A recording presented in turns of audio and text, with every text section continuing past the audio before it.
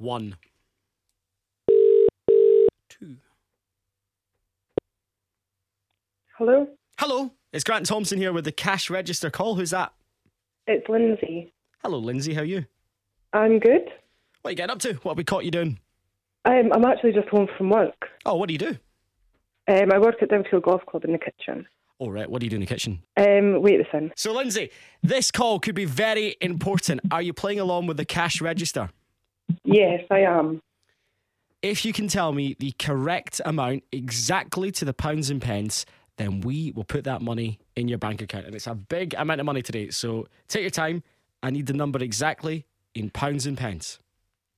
£47,274.37. Lindsay, I've got two people opposite me who just fist pumped the air because you're right and the money's yours. Oh my God. Oh, I don't even know what to say anything.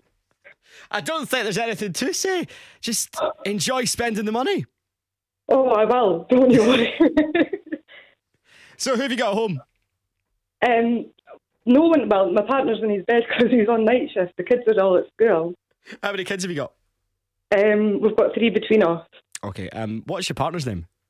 Jamie. Now, normally I wouldn't say go wake someone up who's been on the night shift, but do you want to go wake him up and tell him you've just won 47 and a bit grand? Yeah, I will in a minute. I think you'll be all right with that. I think he will, yeah. I mean, I like my sleep, but I would like 47 grand more than in sleep. Yeah, definitely.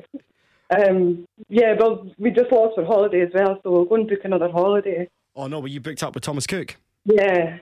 Where were you meant to be going? We were meant to go to Turkey. And when was that? When were you off to? When were you off there? It was a week on Monday we were meant to be going. Oh no, what an absolute nightmare because it was so close as well. Well, you can definitely you can book somewhere else now with £47,274 and 37 pence. Lindsay, that money is yours. Thank you very much.